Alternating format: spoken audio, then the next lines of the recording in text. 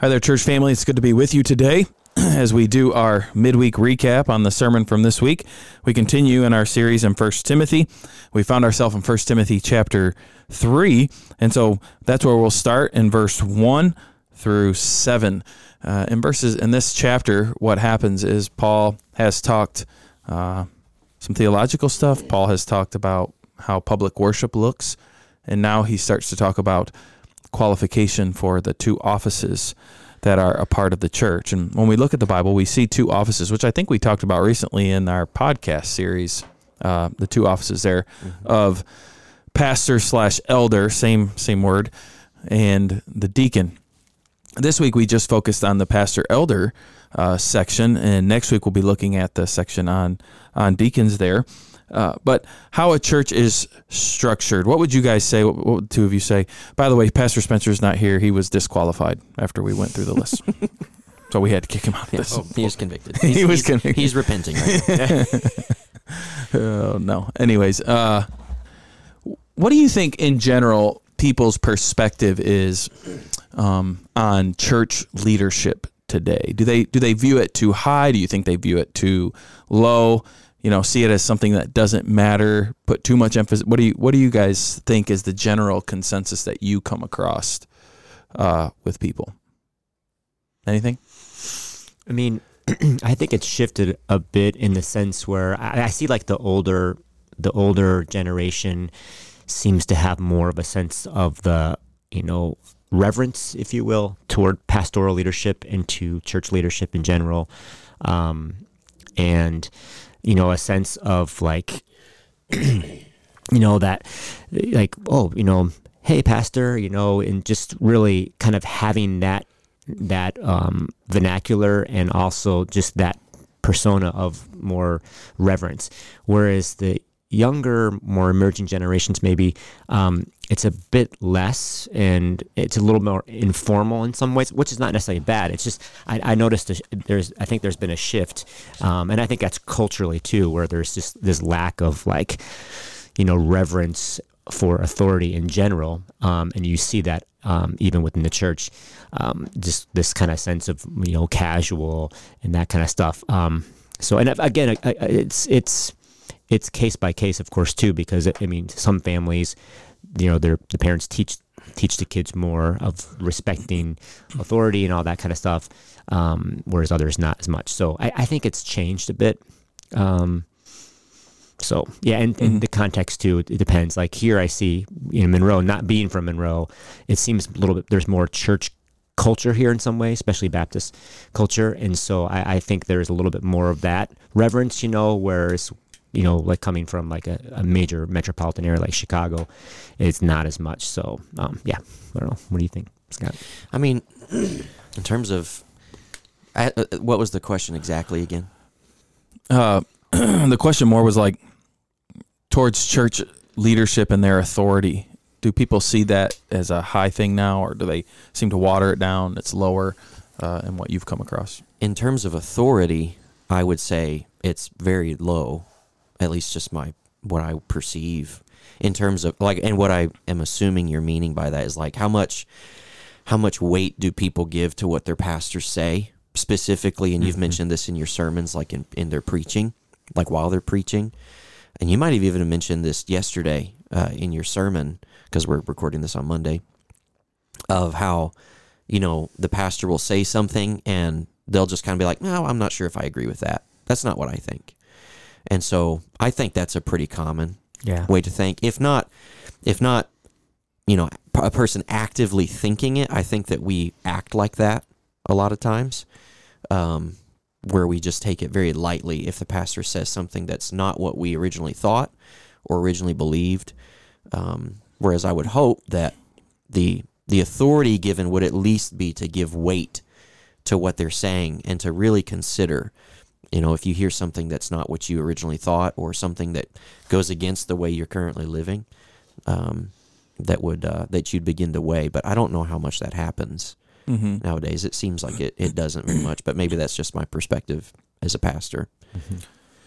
Yeah, it could. I mean, as I said in the message, there's definitely dangers with any sort of leadership, but including church leadership, where you can raise it too high because you don't want everything that's said from the pulpit to be written in stone. Yeah, and I think I think it might be like that kind of sentiment of not putting too much weight on what the pastor says. Yeah, might be a reaction to the ways that people have seen the pastor abuse his authority, right? By either saying something that's not explicitly clear in Scripture or sufficiently proving it from Scripture when there's a controversial thing maybe, or even just saying things that he shouldn't even be saying from the pulpit, talking about things he shouldn't or with a demeanor that he shouldn't. I could definitely see how people's trust in a pastor's leadership has been broken, and not even by that pastor, maybe by a pastor in the past, from a church they grew up in or something like that. But what we have to be careful to do, this is the point of bringing this up, is you can't throw the position out because of bad people who filled it. Right. Yeah. So like in our country, we have a very important position of president, and the president needs to be an important position in our country based on our Constitution, based on how we function and how our government is planned out and worked. And there's other positions that are very important as well with judges and Congress and all that.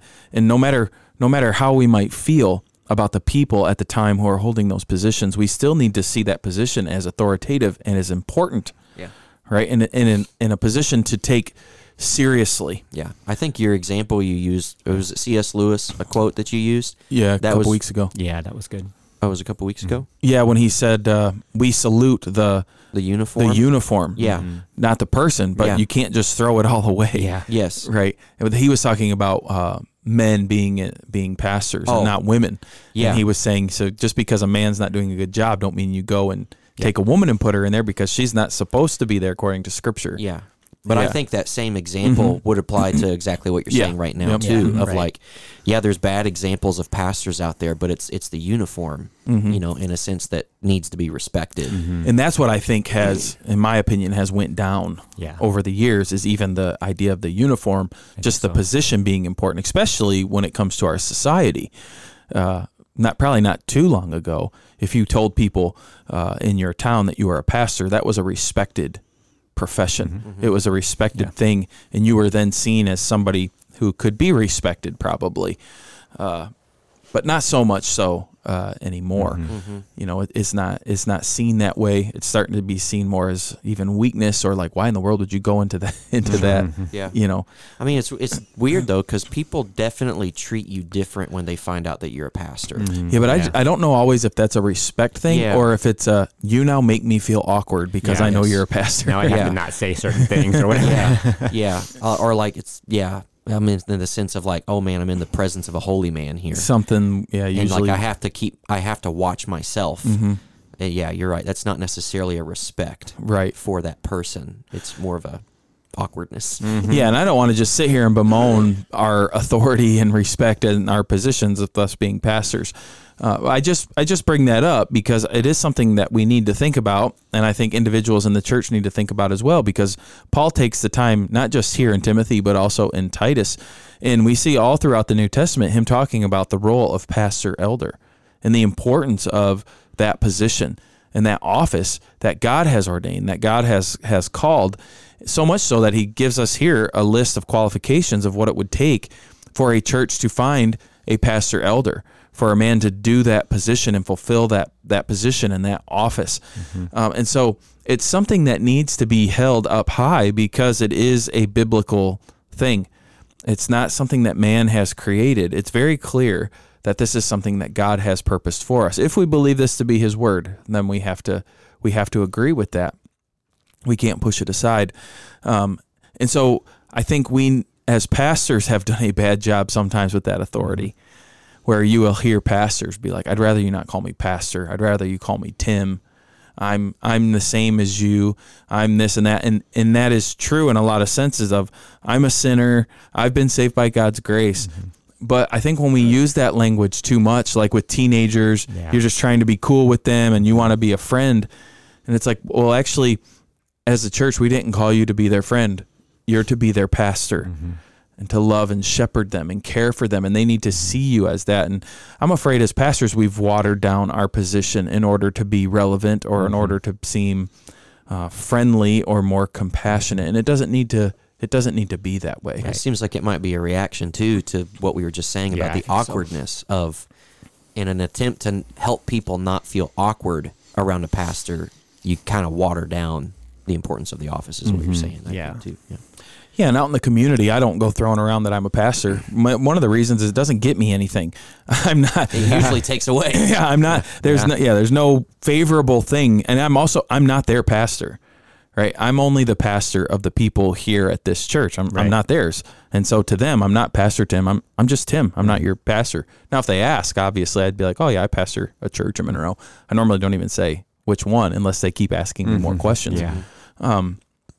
And then from there, usually it's a little awkward for a little bit. Yeah. But anyways, okay, so we get to the qualifications here, and a pretty easy sermon to preach, honestly, just because you're just walking through these, and they're pretty self-explanatory. You don't have to go into a great amount of detail, but it can be unnerving preaching this, because as we read these things, and the first one is very clear, above reproach, nobody can fulfill this list. And I've always found it interesting during like ordination councils for deacons, or when you're calling a pastor, ordaining a pastor, you usually have this listed, and I often think, what's this guy going to say? Be like, all right, Dave, we're thinking about ordaining you. First question, are you above reproach? No. Okay. Next. I mean, it's just like, that would be everybody. Right. And so we have to look and say, well, what is Paul getting at here, right? What is being said? Because Paul knows no one's perfect. He says that as well, even the struggles in his own life. He knows that they're there, but yet he knows he was called to be an apostle. He's been with Timothy long enough.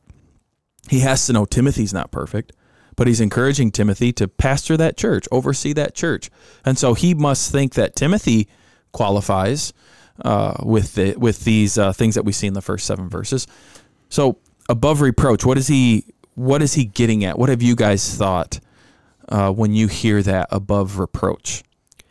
I think you said it well in your sermon, that's kind of like a catch-all phrase. It's like the umbrella that all the rest of this is going to be under. Because if whoever is in question doesn't meet any of these other qualifications, that means that they're reproachable, right? That they are no longer above reproach. Can any charge be brought against this person in their character? And so I think you did a good job of explaining that in your sermon. Yeah, I was thinking about this because yesterday after church we had an Israel meeting for our mission trip coming up, and I did a little study on Acts 13 about Barnabas and Saul being sent off. And it's interesting because it talks about that word, that they were set apart or consecrated.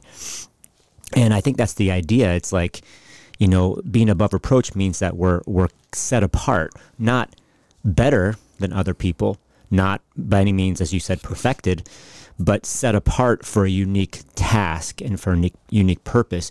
Therefore, being set apart should reflect that in our character. And as you said, Scott, just that kind of catch-all, like how we talk, our attitude, our actions, our words should be in alignment with Christ, in the sense of like a pastor knows, someone who's in that authority and leadership knows they're set apart. And I think keeping that in mind is helpful. It's like, oh yeah, when you're out and about in the community, he talks about that. I'm sure you're going to get there. Coming from like how you live outside, to outsiders. Yeah, at the end there, yeah.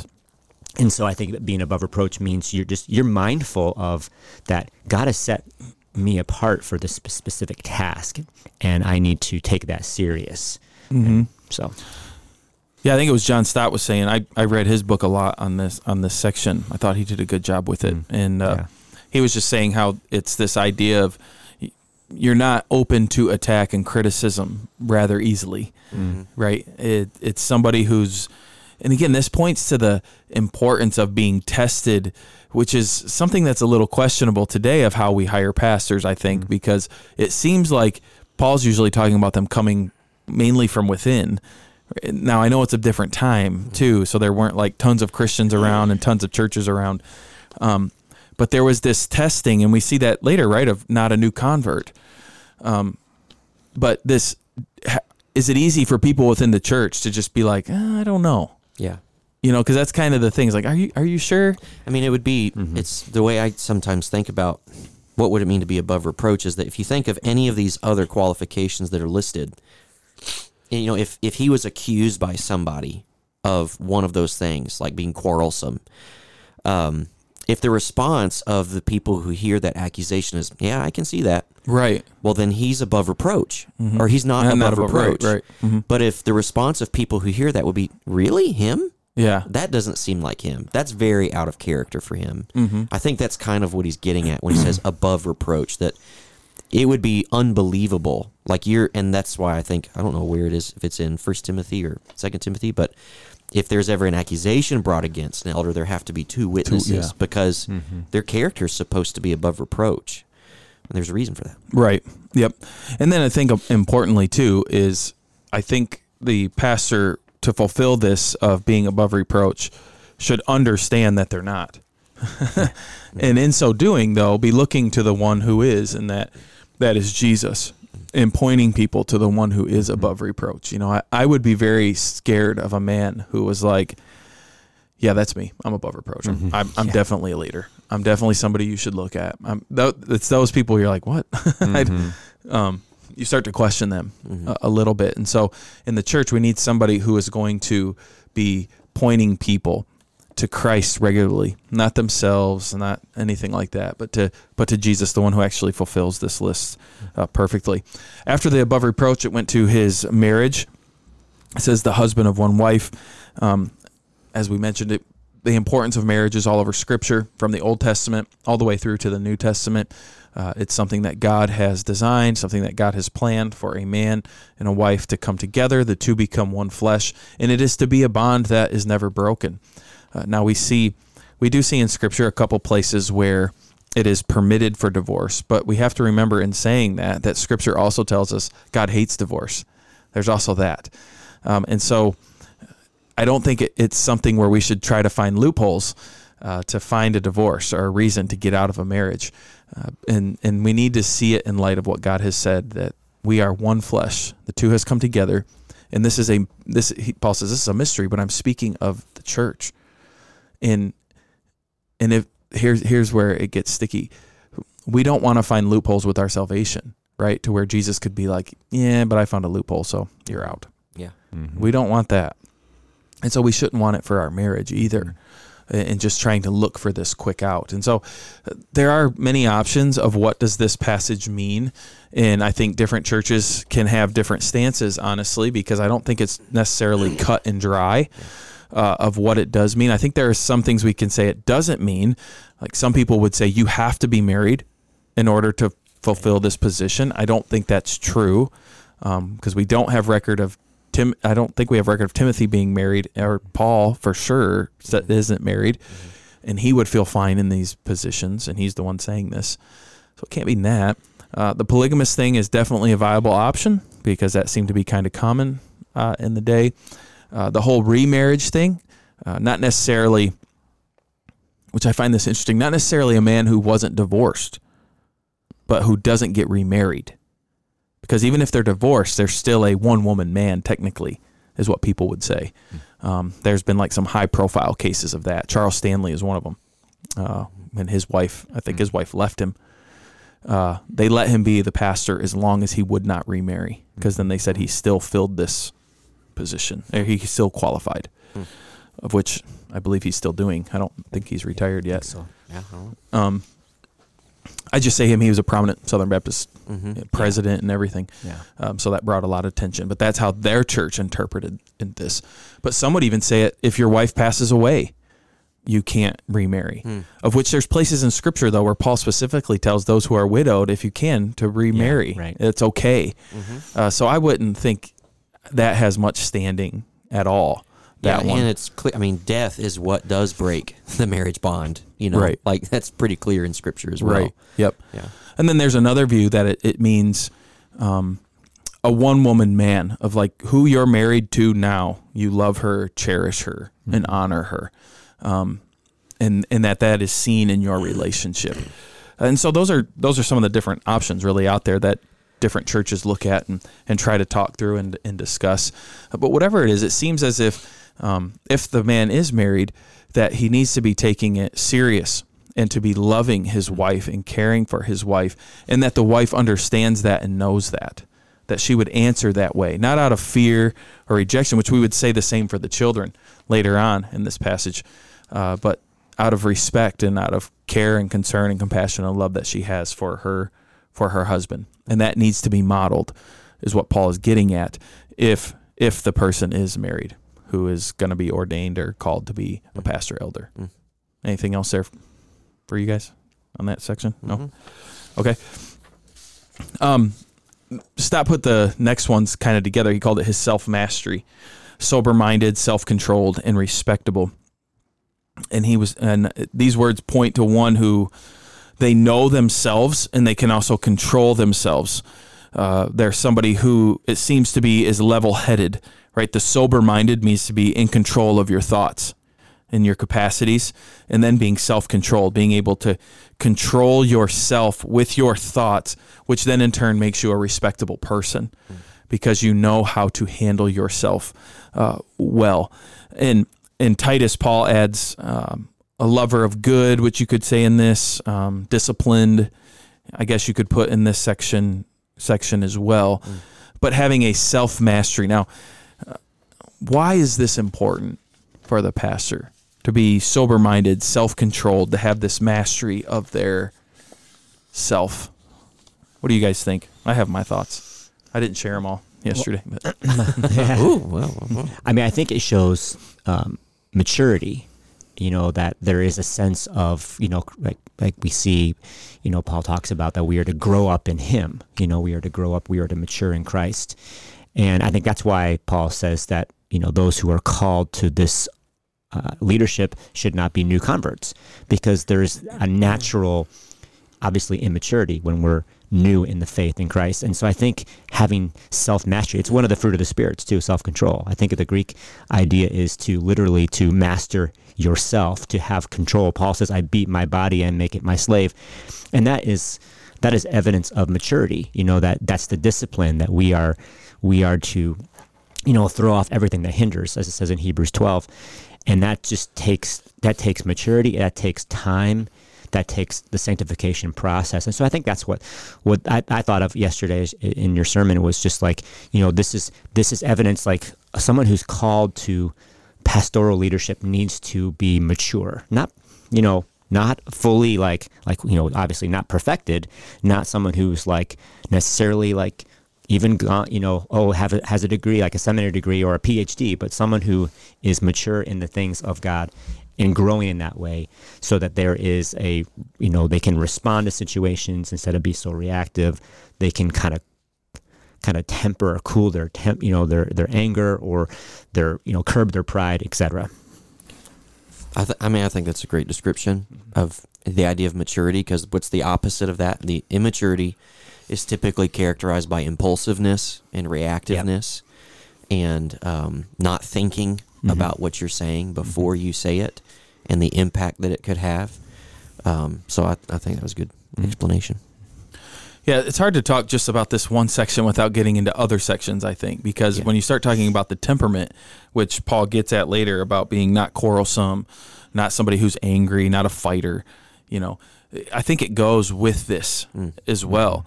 And I have found that in pastoring, there needs to be somebody in the room with a level head, because things do come up and emotions start going because you get frustrated.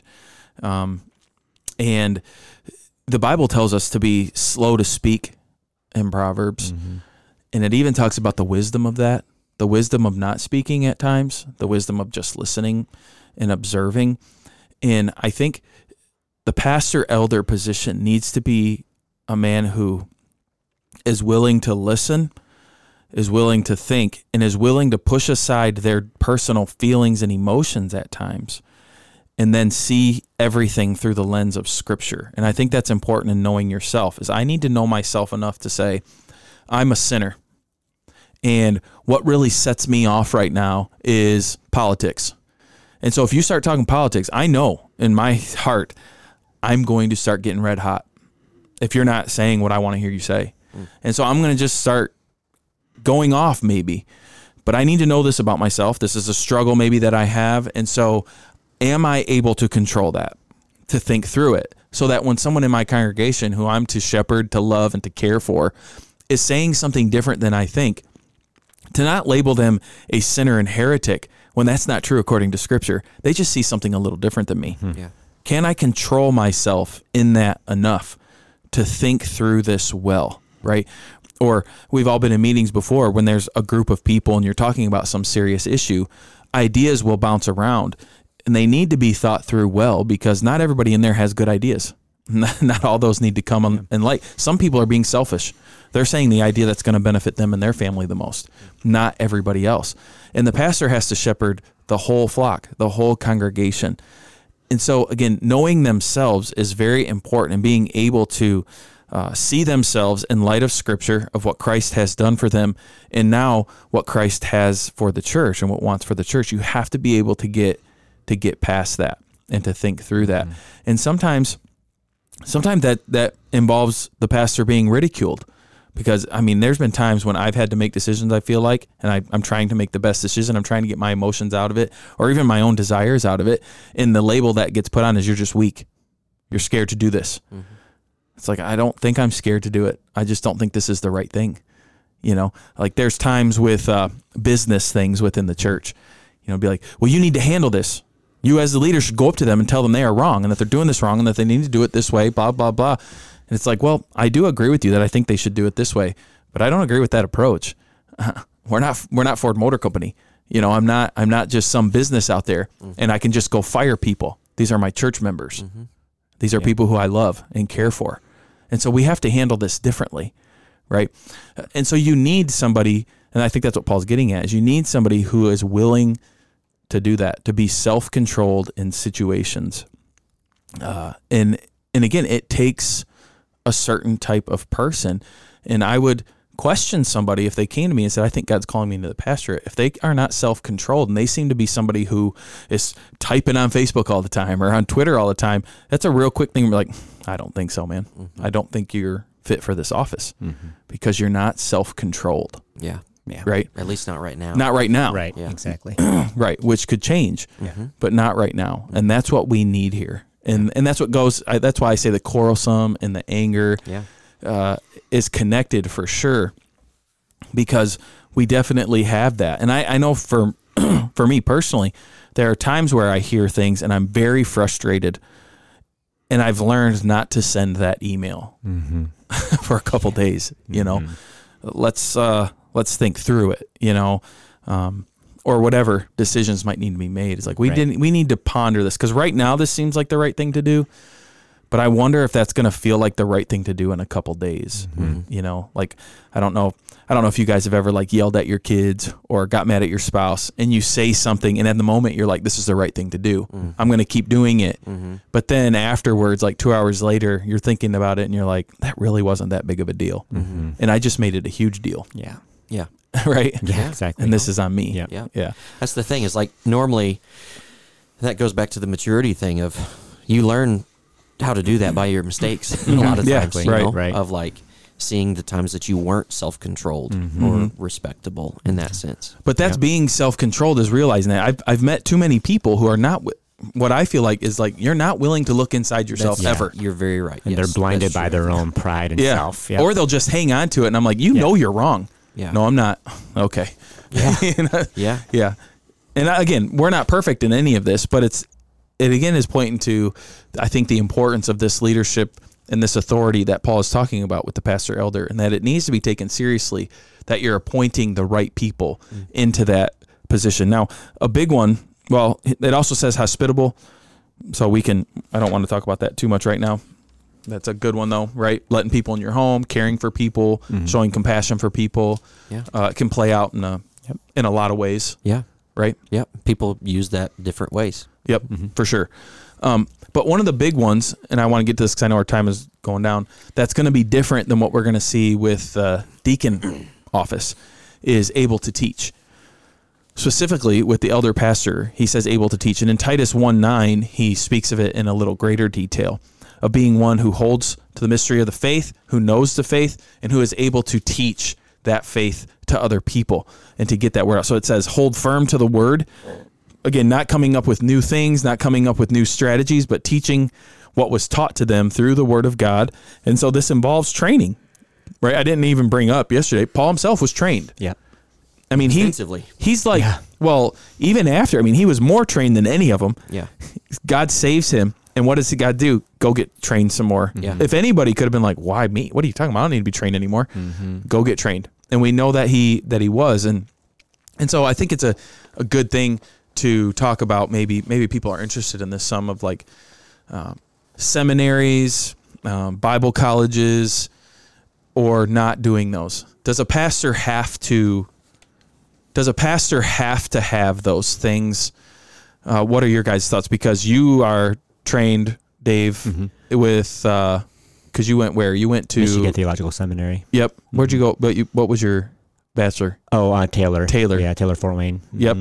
And how many years was it at the seminary? So 4 years undergrad, and seminary I spent 4 years. I did not full time. I did mostly part time, but I did a master's in theological studies. Yeah. And then Scott, you have a bachelor's from a Bible college. Yeah.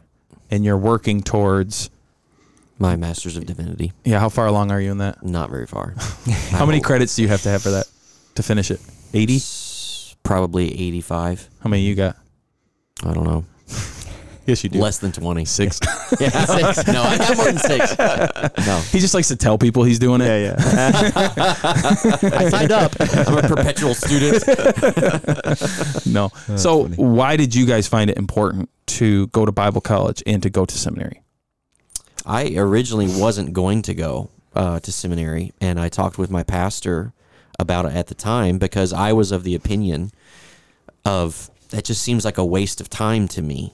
Whereas, like, I could just jump right into this. Like, I know that there's churches that I would be able to serve at. I'm serving at our church already. You know, I just want to start doing this, you know, and just kind of like a zeal about it. And he was being sober-minded and self-controlled. And just the way he explained it to me was he gave me the illustration of how God can use you to chop down a tree if you're a rock. But it's a lot easier for you to be useful in ministry if you've been sharpened and honed for the task that you're actually trying to do. And that's the way he explained it to me, of that time of preparation and of learning in a Bible college or seminary setting is sharpening you, making you a useful tool to have the skills that you're going to need, the knowledge that you're going to need to actually do the work of pastoring. Yeah. And so that's why I went. Yeah. Yeah. And that's why I continue to go too, because I get dull. Yeah. Yeah, you do. Yeah. Yeah, thank you. Keep getting sharpened. What about you, David? So yeah, I mean, it's interesting because I didn't go to school for ministry. I got accepted at Taylor for their music program to be a music major, but I got deferred to the small campus, which used to be a Bible college, Fort Wayne Bible College, and then Taylor bought this campus and called it like Taylor North in the Fort Wayne area, and I was going to transfer to the Upland, the main campus, after my freshman year. But that's where the Lord got a hold of me and called me to ministry. And so I changed my major to pastoral ministries, and it was still under like the old guard, if you will, of like the Fort Wayne Bible College faculty. They stayed on. And so it was a very strong Bible. And so I was a new Christian. And so that was really neat. And so after I graduated, got married, it was probably about 2 years after I was at a church in Ohio and as a student ministry pastor. And I just realized, I just need to not be so dull, right? I just need to sharpen. I need to grow. And I, talked with my wife about it. And there was really no option where we were living at that point in Ohio. So I applied to a couple seminaries and got accepted to Michigan Theological Seminary. And then went at night. It was nice. It was conducive to like work. I was still in ministry and able to do classes in the evening. And so for me, it was really a great experience because I was very hungry to learn and wanted to get that theological education. And so God kind of pulled me into it initially in college, and then after a couple of years felt that stirring to go further. So How much do you guys feel you lean on your education for your tasks now here at Middle Missionary Baptist Church? Every day. How? I mean, studying Scripture. Without a doubt, the most valuable thing I learned was how to properly interpret the Bible. I mean, everything I do here has to do with teaching the Bible or leading other people to understand the Scriptures. And if I didn't know how to do that myself, which I'm not saying I'm perfect in that, I can make interpretive mistakes at times. But just learning how to do that and how to do it well, but also understanding like at least basic theology and its formation and how to communicate truths about God to people is a big deal. So I know that some Bible colleges and seminaries will have like classes that were more focused on like church administration even and things like that. I didn't have anything like that. All of mine were focused on biblical and theological studies. Yeah. And so like there's knowledge that I gained from that about like the ancient Near East that helps me understand interpreting, Scripture, So like an example would be like, what does it mean to be made in the image of God? Or what is a covenant? And all of that is impacted by an understanding of the ancient Near East and how those societies functioned and their culture. And so learning things about that even just helps me interpret Scripture. Yeah. And so it was all, I feel like my education has definitely been focused towards this qualification of able to teach.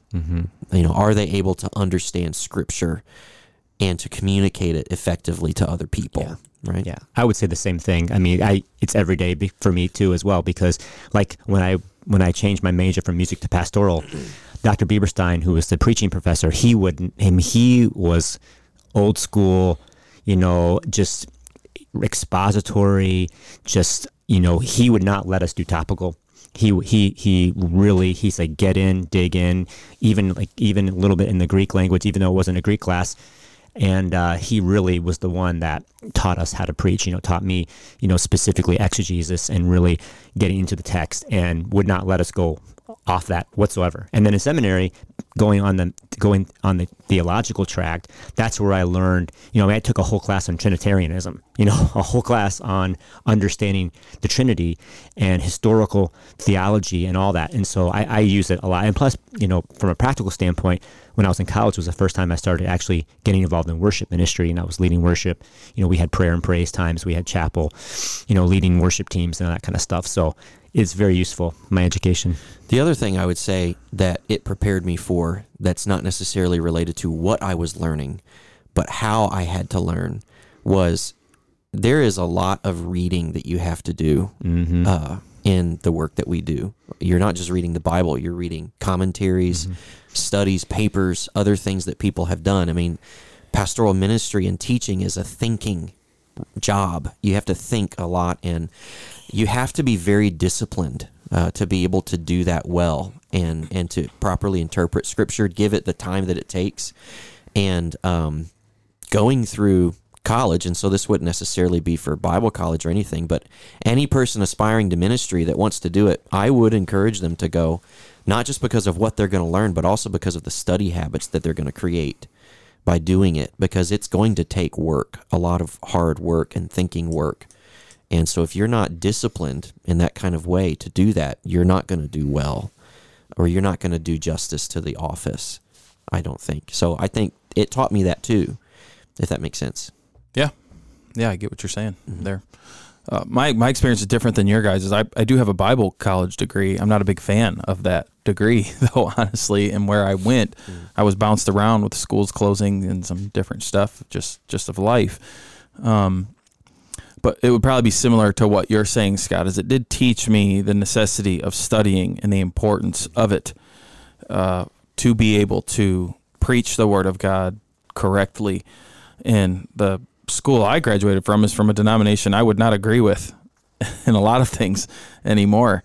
But it gave me a drive and a passion to know God's Word better, and showed me the tools of how to do this well. Of then, I think there has to be some discipline in your life individually to then do that, which makes it not necessary for you to go to Bible college or seminary in order to be a pastor elder. It is a good tool. It is something that is helpful, but it isn't necessary. I think the church can also do this work to help raise up the pastors and the elders. If the pastors and elders of the church would put the work in to help people to grow into that, it can be done. It'll take time and it'll take effort, but that's okay.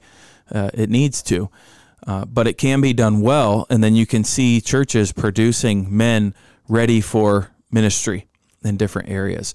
And again, it's not pushing the seminary aside or anything like that, but it is work that the church can do, because, and I say that because scripturally you don't see seminaries, Right, you don't see colleges. This is the work that the church was called to do. And just because we have seminaries and stuff doesn't mean we should push aside all of that work to them. I think the churches need to be faithful in doing that. And so as we see men who seem to show some promise in these qualifications, who desire the task of pastor elder, as Paul says there, and that they see that it's a noble work, I think the pastors, elders should be the ones who come alongside of them and maybe even help them to say, you know what, I think maybe you should go to college, or you know what, I don't think you need to go to college. I think we can do that right here with what you're looking to do. Yeah, and we can help you. And that's what Paul tells Timothy in the next letter in 2 Timothy chapter 2, verse 2. He says, what you have heard from me in the presence of many witnesses, entrust to faithful men who will be able to teach others also. Yeah. Yeah, I think I remember telling somebody once, I was like, yeah, I had to pay $40,000 to learn how to do research. I'm like, they didn't write sermons for me. They're not really giving me anything. And honestly, they can't teach you much practical stuff. When you actually start going, the classroom's not conducive for that. I mean, we could sit and talk all day with people who are in it, but I don't realize really what they're saying until I'm in it, right? But there is a place for schooling. I don't want to minimize that at all. Yeah, but I do feel a lot of churches have kind of shirked that responsibility off, and that's sad. They shouldn't do that. Yeah. Okay. Well, so we are to be teaching the Word of God. That's one of the reasons why we see the office of deacon even established in Acts chapter 6, so that they would continue to teach the Word of God and to be in prayer. But then it goes on after that and talks about money, right? Was that the next one? I think. No, well, we skipped not a drunkard. Again, that's cut and dry. His temperament, we talked about this already. Not arrogant. Did you hear that? Not arrogant. Arrogant. Quick-tempered. But then it does talk about money, not a lover of money, which is important, especially with how that has been twisted so much now that there's a term, as I mentioned Sunday, the prosperity gospel, where we find men who are such lovers of money that they deem God's blessing based on money. Yeah. And that's a problem. Yep. And we see that right here pretty clearly. Then it talks about his home life with his children. Titus and Timothy have a little bit different, because Titus talks about his children being believers. Timothy doesn't say that, which would lead to a good discussion we don't have time for today about all of that. But I think the general sense is respected by his family, loves his family, cares for his family, and his family knows that. And so that's, again, an important thing when trying to find a pastor elder, of knowing his home life the best you can. And then Paul says, talks about spiritual maturity, not to be a new convert. Titus, Paul would say upright and holy. On top of that, pastor needs to be one who's proven himself spiritually, doesn't just talk about the faith, but actually walks it, has been through some of the fire, has come out on the other side, has been refined, has been sharpened, as Scott was talking about, right? And so as you start to put all this together, Paul takes it one step further and mentions, Dave, what you talked about at the very beginning, have a good reputation on the outside. And again, we have to be careful with that, because we can twist that as well to where we're giving in on things scripturally and saying, yeah, but we need outsiders to like us, because if they don't, they'll never come in. And that's not what Paul's getting at here, because again, Paul would be killed by outsiders. So he wasn't just some people pleaser. Right. But I think what it means, I mean, when I think about it today, the pastor should be one who pays his taxes, who's a good citizen, right? Respects the laws of the land, respects people outside of the church. And yeah, I think generally in America, it's not that hard for pastors to have a decent reputation. So like if your kids go to school, the teacher should see you as a good person, not as somebody who's a jerk to them and rude to them, but that you're kind and compassionate. And that's what they would say. Like, it seemed to be kind and compassionate to their children. You know, the principal of the school, if your kids are involved in activities, this is what people would be noticing. Oh, he's just so cold all the time. No, but just that's what I mean by this good reputation should be seen. Now, with all that being said, this is where I would get a little picky on how we find pastors today, which is very scary in my opinion. And you guys are part of this here, of accepting resumes. You go through this interview process that's usually very minimal. I mean, it's as exhaustive as it can be. You call references, you ask the right questions, you get the right answers. But it is hard to know when you bring somebody in, are you spiritually mature? Are you self-controlled? So that does worry me some of how a lot of churches do hiring. For me, I'm a lot more comfortable trying to find people to hire based off of people I trust or even from within. To find other pastors that I trust, that I know are faithful, and say, do you guys know of anybody? And then getting it that way. Because the whole process of like going on, what are those websites called? Like Indeed, is that one of them? Yeah. You know, they got the Christian versions of those where you can put out, I need a pastor, and you get 400 resumes. I remember doing that for, I think it was Scott's position at one time. We got like 400 resumes in. People are like, I'll work in a Catholic church, I'll work in a Methodist church, I'll work in a Baptist church. And I'm like, what are we doing? Not you, not you, not you. Yeah, I'm like, what is happening here? You know, it was just crazy to me. And I just remember thinking, this can't be the way it needs to be done. We don't know these people. Yeah. You know? And so I don't know. That's just something I was thinking about as going through this, of just churches need to be careful when they hire a pastor. Yeah. I mean, it's something to consider. It's like, you can't judge any of these qualifications on a resume. No. You have to actually know them. Yeah. You have to actually observe them in their home life. And I mean, unfortunately, the way not just that churches hire, but also the way that the men who are looking to serve in churches, they can't go through a super long process like that of, Right. hey, come live here for several months and we'll see how it works out. And if it's going good, we'll bring you on. Yeah. That doesn't work either. Like, they can't do that to their family.